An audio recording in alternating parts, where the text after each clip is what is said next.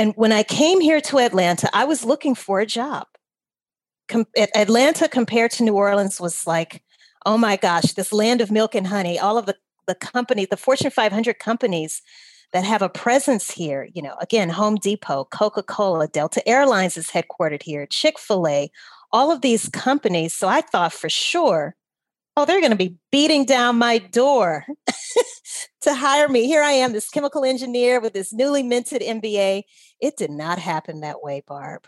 It did not happen that way at all, because there are a lot of really smart, talented people here.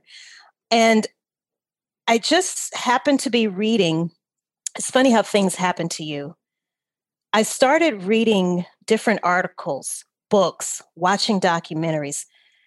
And it was as though the universe was conspiring to send this message to me: Alicia, we are all born with natural skills, talents, and abilities. But we've been indoctrinated through our school system to learn. We're basically taught to work for someone else, to go and work for that really large company, instead of capitalizing on the skills and the talents that you naturally have and build a business around that. This is episode 202 with Alicia Butler Pierre.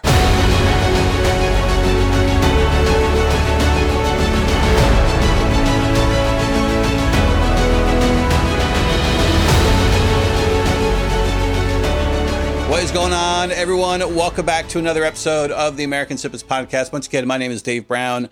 I'm here with my co-host, Barbara Allen, and we have another incredible show for you. Today's guest is Alicia Butler Pierre. Alicia is an expert on business infrastructure and entrepreneurship. Her expertise includes understanding how to build and maintain safeguards into business that will help entrepreneurs avoid or recover from unexpected ambushes. Alicia walked away from her hard-earned chemical engineering job at one of the most notorious companies in the world to pave her own path. She ignored the negativity from those who doubted her decision, moved to a different state, and dusted off her MBA to pursue the life she believes is right for her. In this episode, Alicia shares her insight on preparing for the unexpected, pivoting personal and professional plans to adapt to COVID and other major disasters, and how women can step out of the shadows and into the spotlight.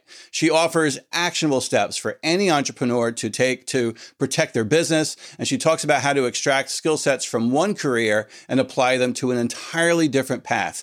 Everything Alicia talks about is especially relevant today, as so many Americans are struggling to rebuild their businesses or careers that have been destroyed either from COVID or from the mandated closures and restrictions. So without further ado, here is Alicia Butler Pierre with Barbara Allen.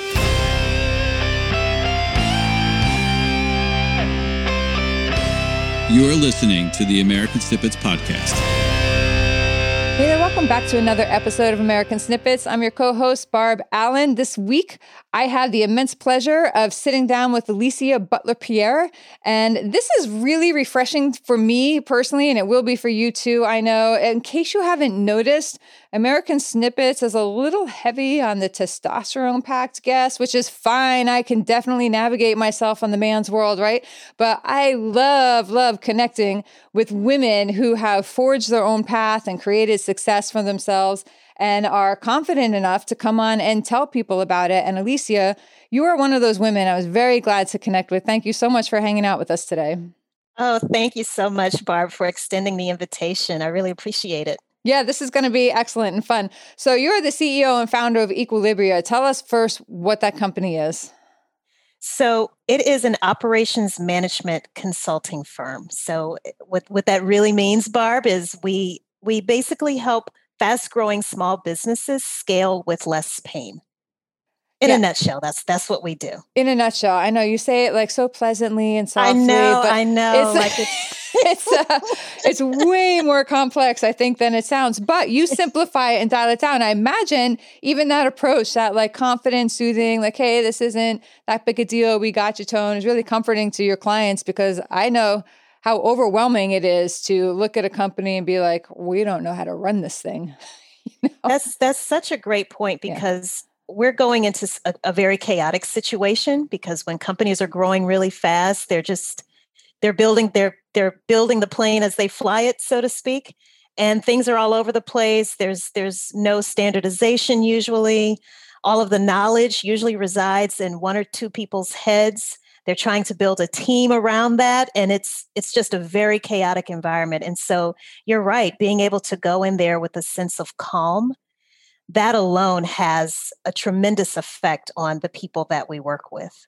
Like you were saying, like even when we just started talking, for me, everybody who knows me well knows, and I was just having this conversation with another colleague of mine. We're launching another insane business on our own.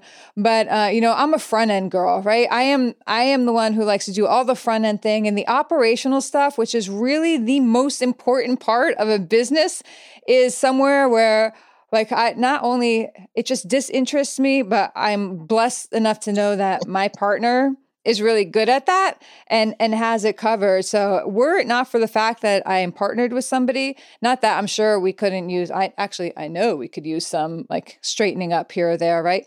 But especially for people who maybe are overwhelmed by the business end of it, to have a professional like you come in. And now you've worked with some really notable clients and done some things. Why don't you rattle off, go ahead and name drop and talk about some of the clients that you've worked with? So in addition to smaller companies, yeah. I've also worked with much larger companies like Coca-Cola, Home Depot. I've done some work for Lowe's Corporation. Right. Oh gosh, the CDC. I've worked with the Library of Congress. So there's a blend there, but yeah.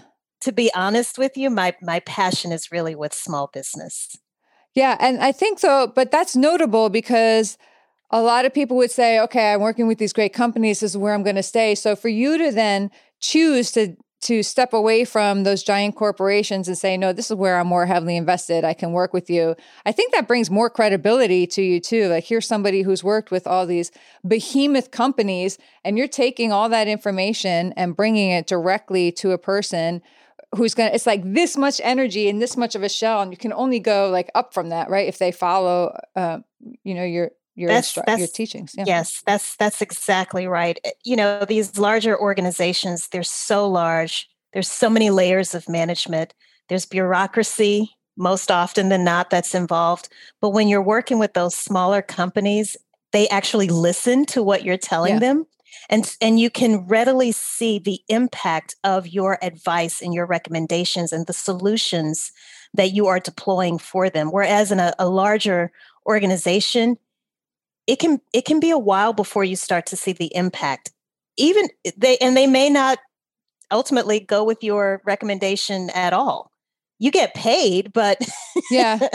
But when you're working with the much smaller companies, again, you just have that ability to readily see the impact that you're making, and there's something very self-gratifying about that.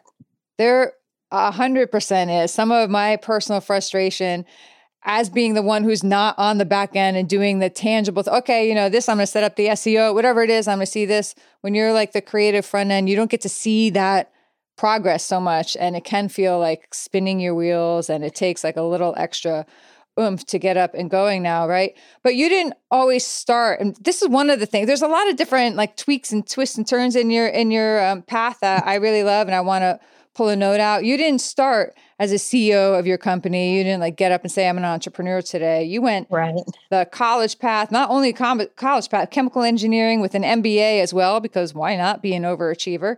And then you actually started off your career in an entirely different industry. Yes. So Would you like to know how that started? Yes. Well, Barb, I was always very good in science, and I had a particular aptitude for chemistry. So when it came time in my senior year of high school, instead of taking physics, I took an advanced level of chemistry. So by the time I graduated from high school, I had 2 years of chemistry under my belt. And in my senior year, my high school chemistry teacher, she knew that, it was the time of year when most students were starting to apply for college. And she took a particular interest in what my future career was going to be. And I selected chemistry. Originally, I wanted to do journalism, believe it or not. There's a whole story That's behind a completely different side of your brain. I know, right? Yeah. But because I realized I was good at chemistry, I enjoyed it. So that was what I thought I wanted to get to major in college. And she told me, that's good, but you're not going to make a lot of money. With an undergraduate degree in chemistry, you would almost have to go up to the PhD level before you start to make really good money. But if you chose chemical engineering, you can make great money right out of college. And so, Barb, I wish I could tell you there was something more scientific to it, something more, that I had an epiphany, but it was about money. I wanted to make money. That is an epiphany. Like, that's a big, hey, I'd like to get paid for this. I'd like to get paid well. And so I pursued my degree in chemical engineering. And once I finished and I started working in industry, my very first job was at Monsanto. And what I realized working there, I had the technical knowledge, but I didn't understand the business. I didn't understand the business decisions that were driving the production schedules, for example. One day you may be told to operate at full capacity. The very next day you may be told to shut everything down. Well, why? What's driving that? And it had nothing to do with the science or the engineering behind it. It was based on some business decisions. And it was like speaking another language, talking about assets and liabilities and equity and debt equity. That was so foreign to me. So that's why I decided to go back to business school. So I was working full time during the day and going to school at night. So that's why, that's how that came about in my career. Yeah, well, that was a smart move, and it paid off for you when you wound up leaving that company. And that's another, I feel like we have about 8 different podcasts here and completely different topics because there's already like words you're saying where I'm like, boing, boing, like but that's a completely different topic, right? So we're just going to stick to the path here that we chose. But so you wound up leaving that company and then I did. Branching out on your own and going in a completely different path. And again, as we were talking about before we started recording, there's going to be a lot of people out here right now who are in a whole new career path than they were 1 year ago before COVID hit and all that. And maybe some people are at the point now where they're realizing that, hey, the current business they're in isn't going to sustain it and they're going to have to take another path. But a lot of people get trapped in that functional fixedness where, you're a chemical engineer and now you're a really, sought after business professional helping people mold and craft and really build their business's infrastructure, which is not using chemistry, but you're using so many of the skills and traits. And this is where I want anyone who is stuck in this position now or worried about how to flip careers, how to move from one career into a career that has seemingly nothing to do with it. Pay close attention to Alicia's story here because she learned how to pull things from that one career into a completely different career. Alicia, what are the traits that you pulled from your chemical engineering path into your business path, and how did you figure out how to do that? Sure. And thank you for that question, because I wish more people would ask me that. Chemical engineers, Barb, we usually work as process engineers or design engineers. I worked as a process engineer. And what that meant was, we'll just take Roundup, for example, because that's what I was making when I worked at Monsanto. If there was a particular batch of Roundup that was produced, and if it did not meet certain specifications, as the process engineer, I had to literally figure out what went wrong in the process of producing that particular batch to cause it to not meet the specification. So applying that to business, it's still about process. Some people refer to it as workflow, whatever you want to call it. It's about making sure information, instead of chemicals or gasoline flowing through a pipeline, now I'm actually looking at how work actually flows and information flows throughout a business. So to me, the process piece of being a chemical engineer is single-handedly the largest skill and the trait that I've carried with me into business is having that very methodical mindset. And sometimes it can be a bit much because the level of severity, I would say, isn't usually as large as it is when you're in a manufacturing environment. For example, if I tell you, Barb, this particular manufacturing process requires 50% water, 10% sugar. And if you decide, well, I want to do 40% water and 20% sugar, well, that's, your customers are going to be angry. Yeah. But in a more serious light, it could actually cause an explosion. It could lead to a fatality. So there is no room for error or interpretation, I guess is a better word, when you're in a manufacturing environment. However, on the business side, when you're talking about your process for producing your podcast, your sales process, your process for search engine optimization of your website, you have a lot more flexibility. You still want to have something in place so that whether you perform that process or someone else performs it, it's going to roughly produce the same result. But sometimes I think some people can get maybe a little bit too loosey-goosey with their processes, if they even have their processes documented. But again, to circle back to your original question, it's all about process. And that is the one factor above anything else probably that I brought over with me from my career as a chemical engineer.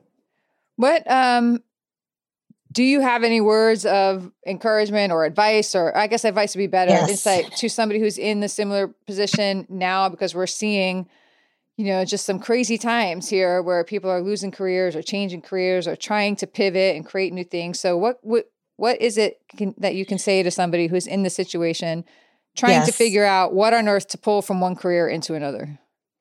I have pivoted so many times, it's not even funny.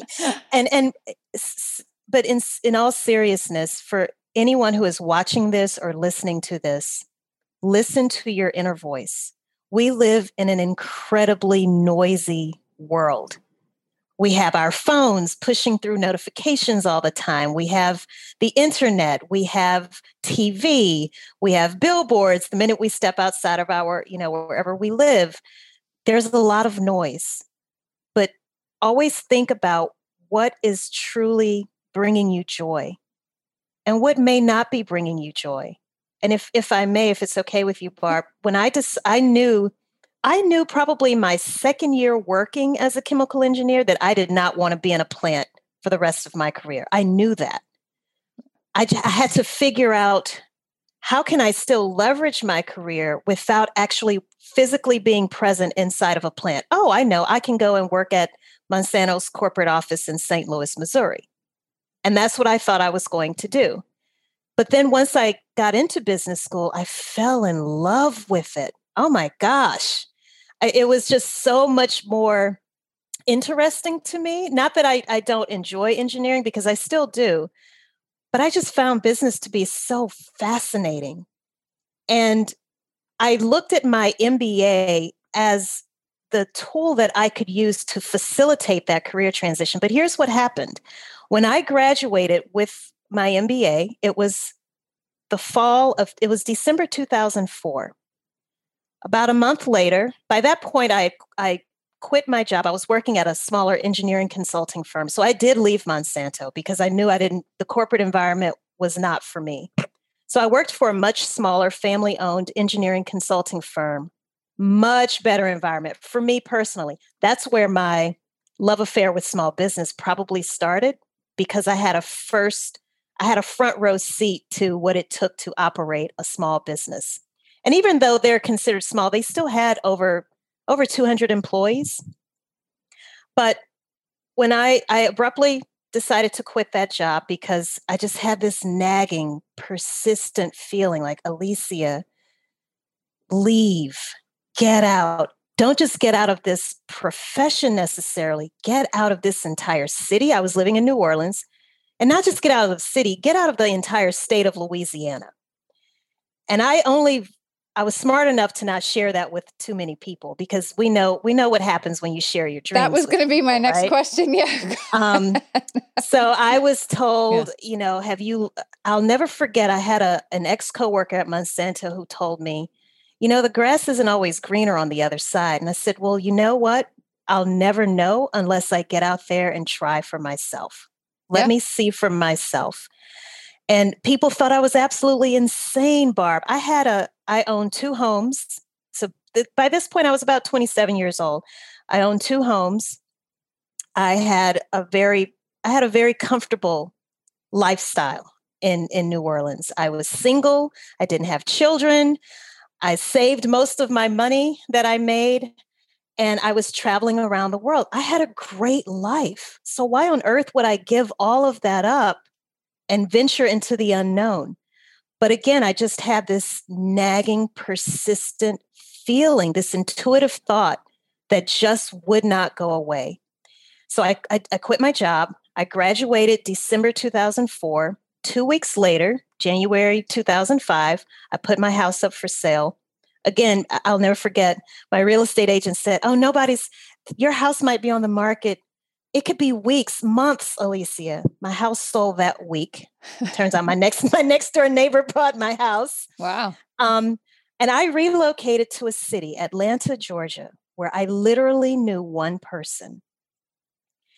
And 6 months later, Hurricane Katrina happened in New Orleans. Can you imagine, wow, Barb? And when I came here to Atlanta, I was looking for a job. Atlanta compared to New Orleans was like, oh my gosh, this land of milk and honey. All of the companies, the Fortune 500 companies that have a presence here, again, Home Depot, Coca-Cola, Delta Airlines is headquartered here, Chick-fil-A, all of these companies. So I thought for sure, they're going to be beating down my door to hire me. Here I am, this chemical engineer with this newly minted MBA. It did not happen that way, Barb. It did not happen that way at all because there are a lot of really smart, talented people here. And I just happened to be reading. It's funny how things happen to you. I started reading different articles, books, watching documentaries. And it was as though the universe was conspiring to send this message to me, Alicia, we are all born with natural skills, talents, and abilities. But we've been indoctrinated through our school system to learn. We're basically taught to work for someone else, to go and work for that really large company, instead of capitalizing on the skills and the talents that you naturally have and build a business around that. So I started thinking, Barb, well, what is it that I'm inherently, naturally very good at? And it's organizing. So I started my company, believe it or not, Equilibria actually started as a professional organizing company. I went to Office Depot. I bought a pack of Avery business cards, the kind that you could stick through your inkjet printer. I made up some business cards, and I just started going online looking for different Chamber of Commerce events, different networking events for business professionals. And that's how it started. I didn't know what I was doing. I wish I could just tell you. Bit by bit, you just put yourself out there without any real path or plan. Out there. And I have to tell you, it was probably a blessing that I didn't have anyone around me at that time, because I think if I had close family and a lot of friends, it may not have happened, because I may have succumbed to the pressures of, girl, are you crazy? Have you lost your mind? What are you doing? Go get a job. Well, keep applying. So yes. So for those who are listening, there's a thread, a common thread. If you were to sit down and look at your resume and look at all of the different jobs that you may have had up to this point, what are some of the common threads that you've enjoyed about each of those jobs and those work experiences? And what are those maybe 2 to 3 skills that you, no matter whether you were flipping burgers at McDonald's or you were, I don't know, a manager at a Macy's, there may have been certain skills that you've applied across all of those different jobs. capitalize on that and leverage that into whatever you think your next move needs to be. Expose yourself to different ideas, different industries. Read. Barb, I tell people this all the time. Read a book. Don't just read blog articles. Those are nice, don't get me wrong, but pick up an actual book and read. It's a far different experience from reading an article here and there on the internet. Yeah, 100%. Everything you just said. I mean, I like that you talked about the reaction of people when you were leaving. This is something common, I think, to every entrepreneur I've met, or even somebody who's looking to leave a relationship and that they've been in that other people think that they should stay in for. So are you crazy? You have it so good, but no one really knows you like you know you, right? And yes. And I found I'm betting that this is similar for you as it was for me when I sort of triaged my time with the people who just had no interest in the entrepreneurial path, or just for some reason were unfulfilled in their own lives. And if I did it, it pointed out the fact that they could do it too, but they weren't doing it too, so it reflected on their own inaction, right? But when I sort of triaged my time against those two groups of people and started seeking out and surrounding myself with those who had ventured out, those who had created success, those who dropped and failed and got back up again, or still in the path, everything changed for me too. Is that how it was for you? Absolutely. And it's not, I think this is worth pointing out. It's not that your family and your friends don't love you. Yeah.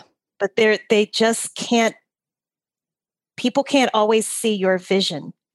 And you're so right, Barb. You have to surround yourself with your tribe, people who get you, because you can't, I can't call my parents, and my dad maybe, but my mother, no, for sure. No. She's still telling me about, job openings 15 years in. Seriously? That's really funny. And you're right. A lot of them, they want what's best for you. I found like two paths, right? They either wanted what's best for me and were afraid I was going to fall flat on my face again, because I'd had so many train wrecks in my life otherwise, and then there were people who were just like miserable in their own lives and came up with all these excuses about why it couldn't happen. But if I proved all those excuses wrong, then they'd have to take a good hard look at themselves, and they weren't about that, right? So Absolutely. They try to keep you down. What are some of the things that you did? Because I noticed you hop around from event to event to event, not so much maybe this year. But what do you say to somebody who's, a little leery of going to an event, maybe someone who hasn't gone to an event before? Like, what value is there in going? Because some of these, can cost a few $1,000s or more, depending on the experience that you buy, right? So what would you say to someone who's considering the value of going to an event or not? There is tremendous value in going to events. And I honestly can kick myself for not doing it sooner.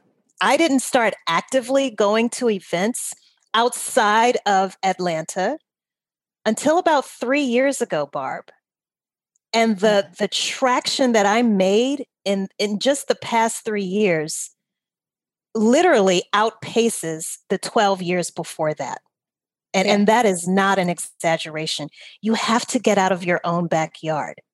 You really do, because your tribe may not necessarily be in your immediate geographic community.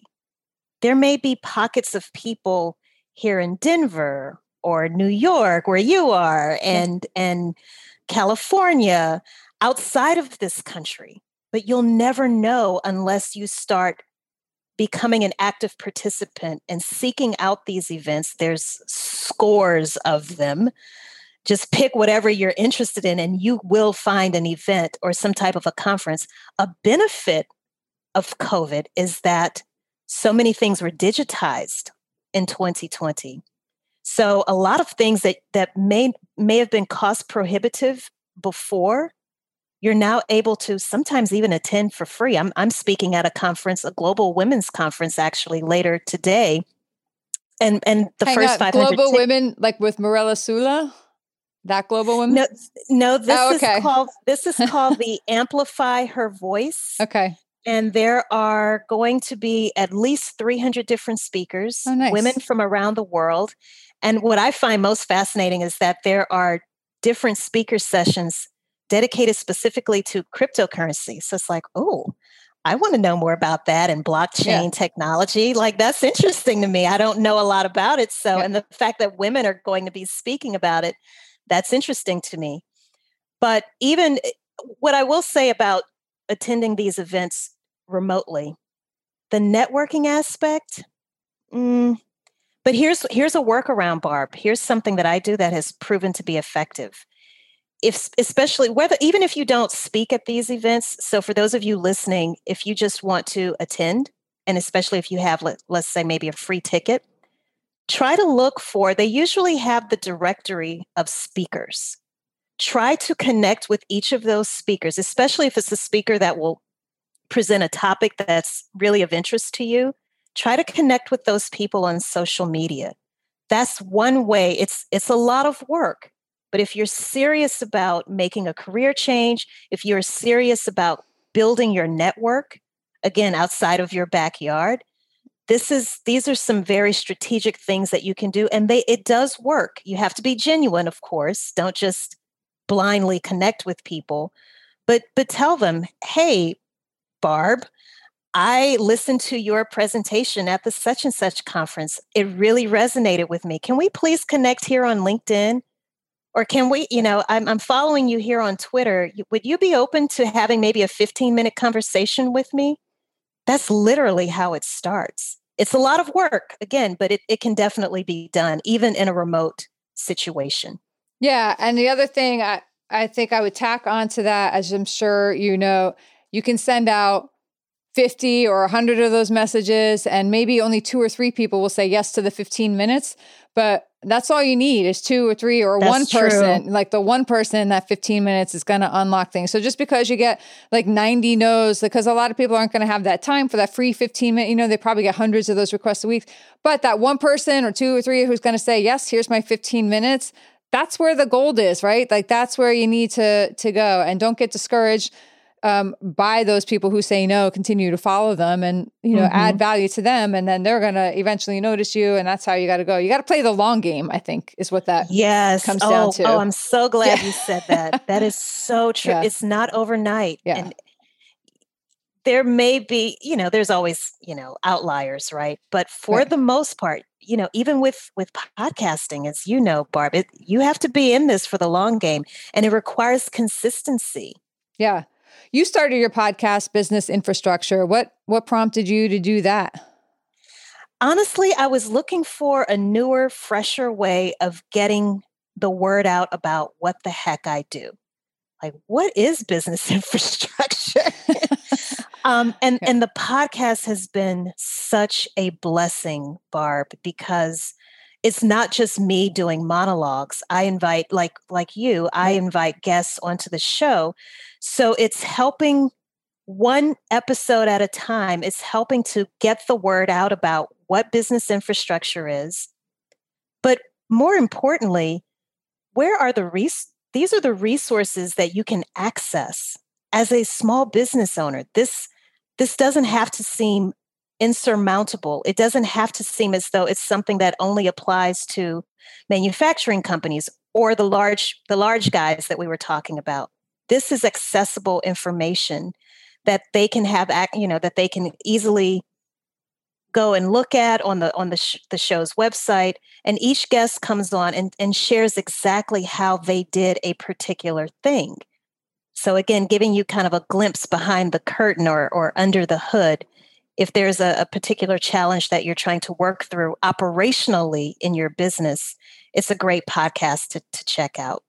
Yeah. And that is something to be said about going and listening to something where you come away with like one actionable thing, at least, that you can do and apply right now to your world, personally or professionally. That's, I think that's a must-have for every episode. So speaking of actionable steps and all that, let's, before we move into 500, I feel like all these questions are flying away in my brain, right? So I'm just trying to focus here. But what are some things now that, because we are, again, about to celebrate the 1 year anniversary of 14 days to stop the spread, right? So Oh my gosh. a lot of businesses are taking hard hits. If there is somebody who is looking to start that new business today, who has found, there's like companies going into sanitized restaurants or whatever, all these creative things that are being out there, because we're exposing some entrepreneurs, right? This is, every downside creates opportunity. And now we're seeing these people take these opportunities and run.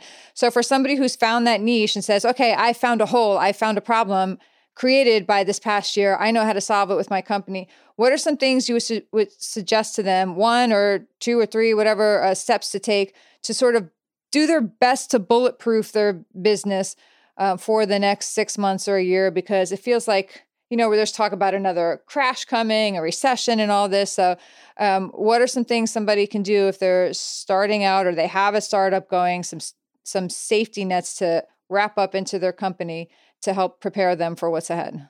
Sure. And I'm really glad you asked this question. There's so much that we really could spend an hour. So I'll try my best to summarize it. Number 1, make sure your operations are digitized. And what I mean by that is get really familiar with digital technologies. If you haven't started incorporating digital technologies into your business, you're in trouble. But I'll say this also, Barb. In my opinion, you still need to have that balance. You need to kind of have, the analog version of what you do as well as the digital version. Yeah. Here's the challenge when you start to digitize things. Your company becomes susceptible to cyber attacks.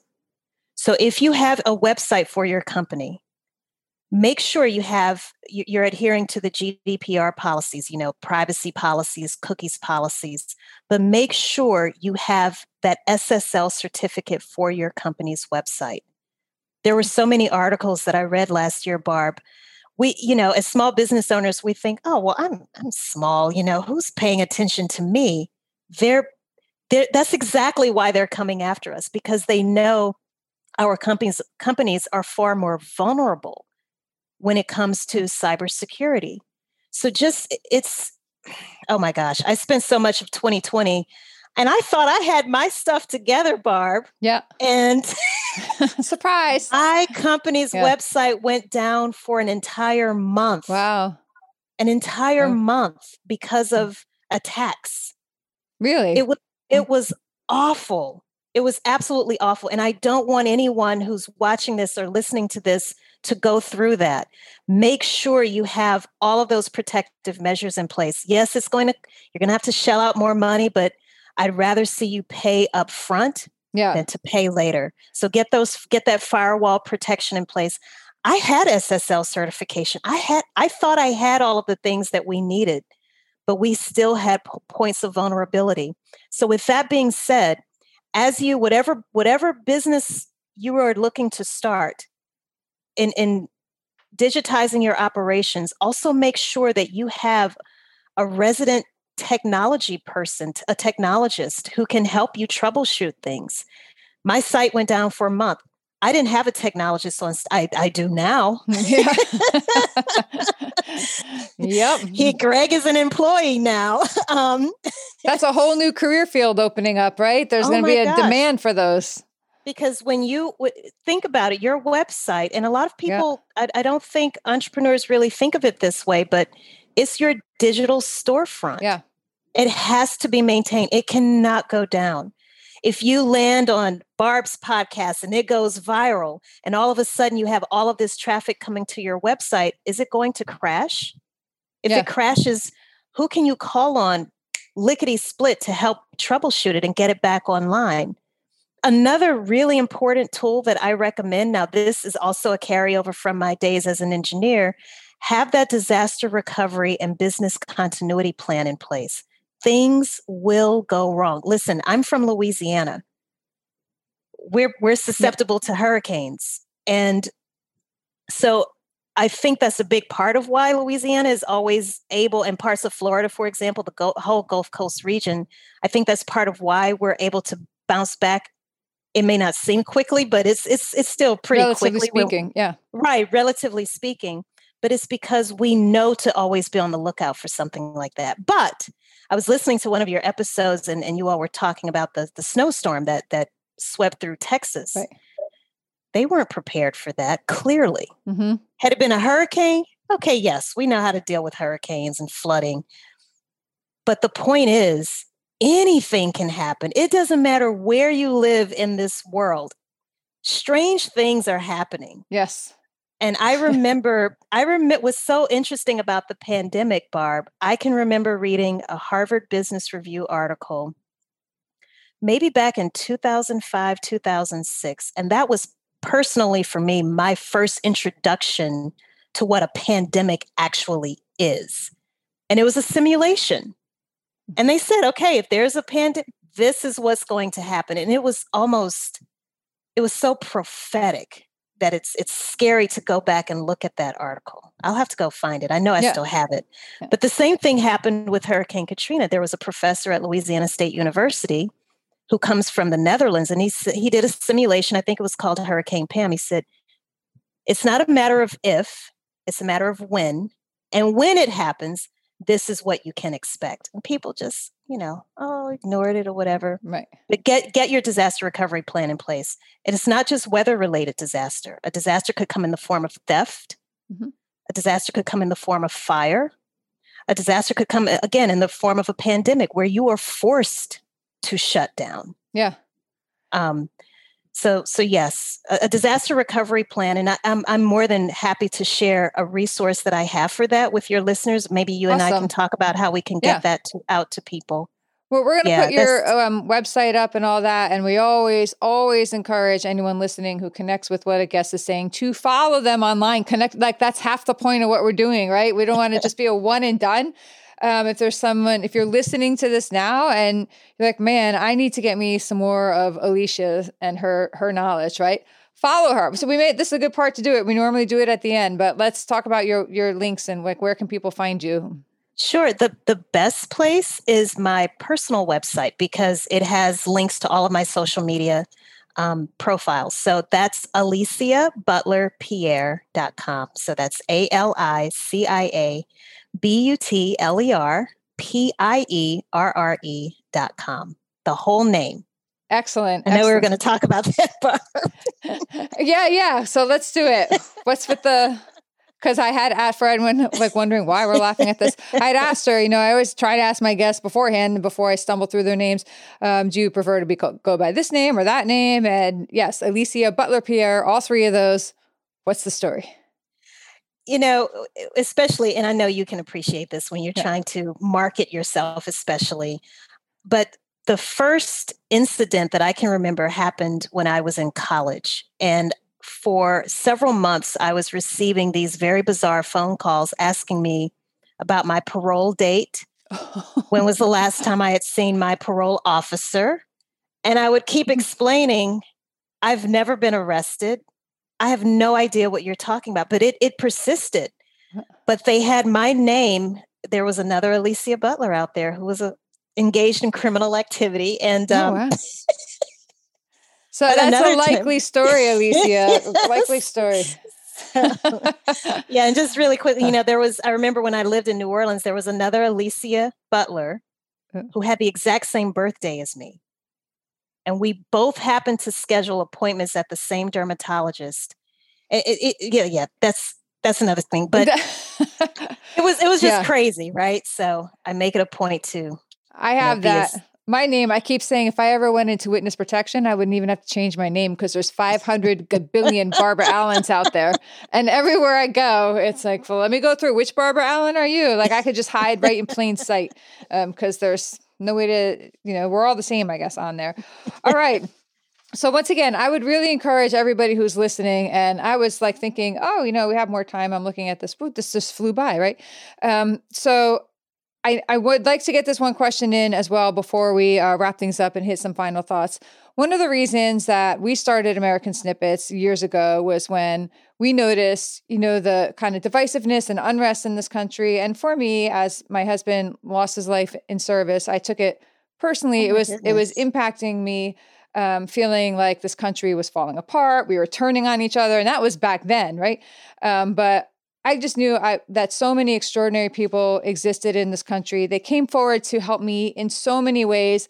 I never cared what side of the aisle they fell on. They never cared what side of the aisle I fell on. And I believe that that's the true heartbeat of America underneath. Like, we still are just, Americans are just human beings with extraordinary hearts who happen to disagree on things, right? But we're just trying to connect and prove that point a little better. But one of the things that we saw coming under attack, and people were becoming disenchanted with the notion that the American dream exists for anyone. And what we always like to point out is that the American dream does exist, but it is just different for everybody. We all have our own precise version of what that looks like. And for you, it's one thing. For me, it's another. That's the beauty of it all, I think, and that we come together and help each other achieve whatever that version of the dream is for each other. But that means we like to ask our guests, what does that look like for you? Like, what is your version of living your own American dream? Exactly what I'm doing, I guess. I have freedom and flexibility because I am a business owner. That's how I define success. And I guess that's ultimately how I define having the American dream, is being able to start my own business on my terms, work with the people that I want to work with. And having my business, Barb, allows me, it doesn't limit me. It doesn't force me into a box. I can bring all of these skills and experiences that you've asked me to talk about. I can bring all of that together into one business and then share that with other people out there, not just here in America, but around the world. And that is the greatest feeling and satisfaction. Am I a multi-millionaire? No, but I am happy. I go to bed every night with a clear conscience. And I honestly, this is just me being very truthful. Yeah.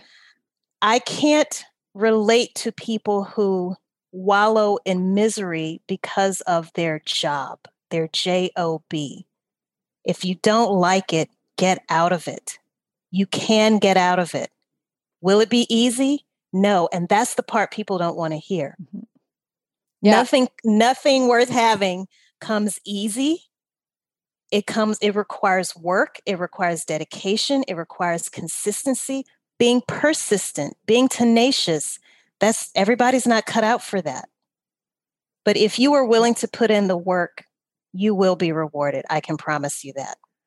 I love it. Love it. And yeah, like you said, it may mean like, especially people without kids, I think have a little more flexibility in that, like, you know, you can move out of the house into the small apartment, into the Airbnb, sure, whatever you have to do without like worrying about school districts and all that. That's the time to go, right? So if you have to downsize, especially if you don't have kids. But even if you have kids, I've seen people do it and teach their kids along the way, like, hey, this is the value. But yeah, it's just going to mean you're going to have to decide what's more important for you, like creature comforts, exactly, short-term or long-term. And again, I'm going to say, I keep saying one last thing, but we had talked about how hard it was to connect with women and to get women out here on the platform. So just give us like your little, short impression, insights into how women can connect more and how to find these women that are movers and shakers in their own worlds, or how to become one. Like your thoughts on women connecting with other women and sort of lifting each other up. Yes. I find that women, we can definitely embrace each other. So if I were to, we're having this podcast interview right now. I have also found, like you, that it is very difficult to book women onto the podcast. Really? If I send an open call out, men accept right away. Fill out the form. Let's go, Alicia. I'm ready. Women, well, can we talk about it first, Alicia? I mean, I want to have a conversation. What's it going to be about? I'm like, girl, you know your stuff.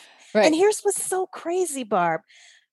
There are 3 women in particular that I'm thinking of who are badass. I mean, they know their stuff. And the thought of being on a podcast scares them to death. And it took me months to figure this out. So here's my conclusion. And I'd love to know what you think about this too. Podcasting is a form of public speaking. even though like right now we're on video, but a lot of podcasts is purely audio. So even though they may not be seen, they know that when someone listens to your interview, they're hanging and clinging on to your every word. You better get it right. So I hear a lot of talk also about the fear of imposter syndrome. Well, what if I say something and then somebody comes back and like, who cares? You have to stop thinking. You have to stop concerning yourself with what other people are going to think or say, because they're going to think or say it anyway. What you have to be concerned about are the people out there that you know can benefit from what you have to say. That's who you focus on. Don't focus on the people who are going to tell you what you can and cannot do. Focus on the people that really need to hear what you have to say and can really benefit from that. That's what keeps you going. That's what keeps you motivated. So it's very, very interesting. And some of these women also, I've noticed they're very vocal on social media, Barb. Very vocal. I call them keyboard gangsters, right? Yep. They can get on Facebook and LinkedIn and these platforms and they can just type away. But ask them to come on and verbalize that, they won't do it. They won't do it. So we are out here, Barb, myself, there are women out here who have something to share, who want and it's not about just mouthing off and just talking just for the sake of talking. No, these are people, women who have very valuable contributions to make. And I just wish that most of us, I think, had more exposure to, because even when you look at podcast listener stats, it's still predominantly male. So that might be part of it too, Barb, is that I don't know if you find this, but I know that a lot of women still don't understand, well, if you have an iPhone, the Apple Podcast app is already on there. Or, if you have, but they don't know. And they certainly don't think of a podcast as a place to go and learn something either. So I think we can turn this around, people like us, just really quick, funny story. There was a podcaster that I connected with last month sometime on LinkedIn, and he wrote back to me right away. Oh my gosh, this is so cool. A woman podcaster? I didn't know you guys were into this kind of thing. That's hilarious. I mean, and it's like, oh my God. There are plenty of women doing podcasts. Exactly. But it just, it amazed me that of all of the female podcasters that are out here, he didn't know of one. Yeah. That's frightening. I think it feels like we're outnumbered anyway. I mean, I could be wrong about that, but it does feel like there's more dudes out there than women. We are. But we are outnumbered. And it's something about the communication. I don't know. I just find it very interesting that, for me to even, find the woman out there who fits the platform and we want to have on, either you can't get through to them through their 3,000 gatekeepers, or you get or you get through and you just don't hear from them. I don't know. It's interesting to me. And so I'm going to keep paying attention to it, but I am super glad. And we connected. I'll go ahead and say it. I connected with you through Guestio, Travis Chappell. Mm-hmm. We had him on our podcast, to talk about all he's doing. And I would recommend if there are any women out there, let's give them a plug now, right? And help the women connect. Yes. If there are women out there who have a story to tell, a mission to serve, and, you want to get out there and share it on the podcast, hop on Guestio, and check it out. You're welcome, Travis. But I don't mind doing it. I don't mind doing it because it's great, right? I would never have found you without that. So I'm happy to throw that out there because it's great. And I think that those are more things that we need to be aware of. There are ways to get seen and heard and do that. So Alicia, thank you so much for going out there and Barb. being accessible. This was fun. And throw it out there one more time, your websites, where people can find you one last time. Sure. It's AliciaButlerPierre.com. And when you get there, you'll see how to connect with me on social media, my podcast, my book, my consulting company, all things me, basically. Excellent. And I'm sorry we didn't get to even hop onto your book, but I'll put a link up. We'll do a write-up on the article, and I'll put a link up to your book as well. Okay, sure. That'd be great. Thank you. All right. Thanks so much, Alicia. Thank you, Barb.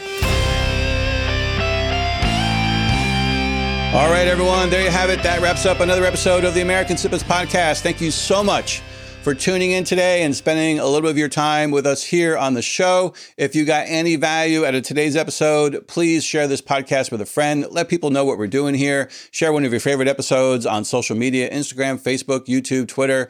You can find us at all of those places at American Snippets. I'd like to personally thank Alicia Butler-Pierre for being here on the show, taking the time to share her story. I hope you found it inspiring. If you want to learn more about Alicia and follow her on social, learn more about her business, make sure you go to americansnippets.com/newsletter. It's the featured podcast episode of the week. There'll be some links there that you can use to follow, again, Alicia on social, check out her business and learn more about her. So make sure you go to americansnippets.com/newsletter to see the show notes and the featured episode of the week. Again, we appreciate you being here today. Don't forget, we have the Great American Syndicate.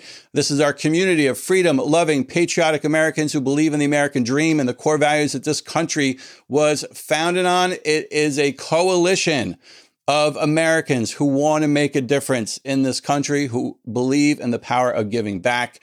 So it's a collective movement, and we would love for you to be involved. Just go to greatamericansyndicate.com to learn more. And that pretty much wraps up today's show. So thank you so much for tuning in. Now go out there and show the world how exceptional you really are.